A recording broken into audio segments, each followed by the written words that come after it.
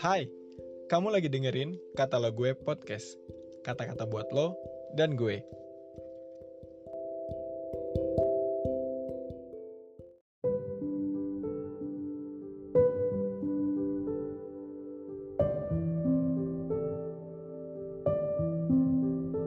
Shalom teman-teman semua, apa kabarnya nih? Aku harap kalian semua pada baik-baik aja ya.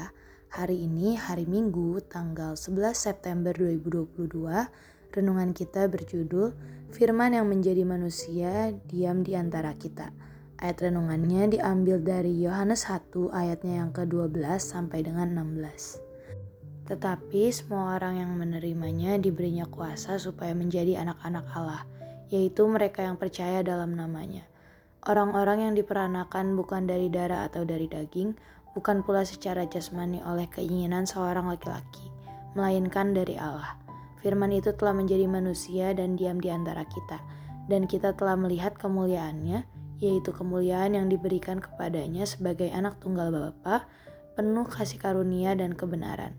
Yohanes memberi kesaksian tentang dia dan berseru, katanya, "Inilah dia yang kumaksudkan ketika aku berkata, kemudian daripada aku akan datang dia yang telah mendahului aku, sebab dia telah ada sebelum aku.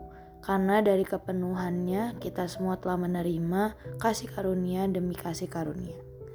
Nah teman-teman, Allah telah menyatakan kedatangan seorang anak ajaib, yaitu firman Allah yang menjadi manusia, yang akan mengadakan perseteruan terhadap setan yang telah membuat Adam dan Hawa jatuh ke dalam dosa.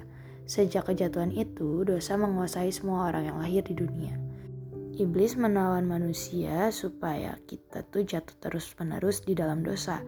Nah, dosa pemberontakan kepada Tuhan yang sebenarnya sangat menguasai dunia ini.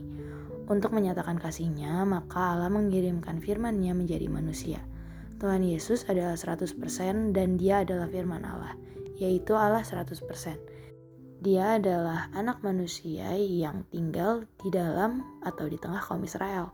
Dia hidup sebagai anak bangsa Israel dari suku nenek moyangnya, yaitu Daud, dari keturunan Yehuda. Nah, di Mika 5 ayat yang pertama tertulis, "Tetapi engkau, hai Betlehem Efrata, hai yang terkecil di antara kaum-kaum Yehuda, daripadamu akan bangkit bagiku seorang yang akan memerintah Israel, yang permulaannya sudah sejak purbakala, sejak dahulu kala."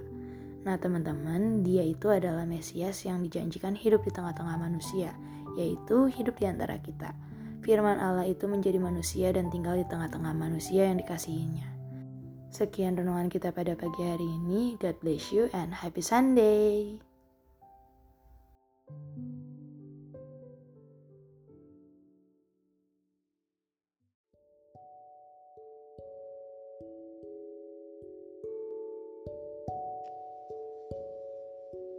Terima kasih ya udah dengerin podcast ini. Jangan lupa di follow dan juga di share ke teman-teman yang lain ya.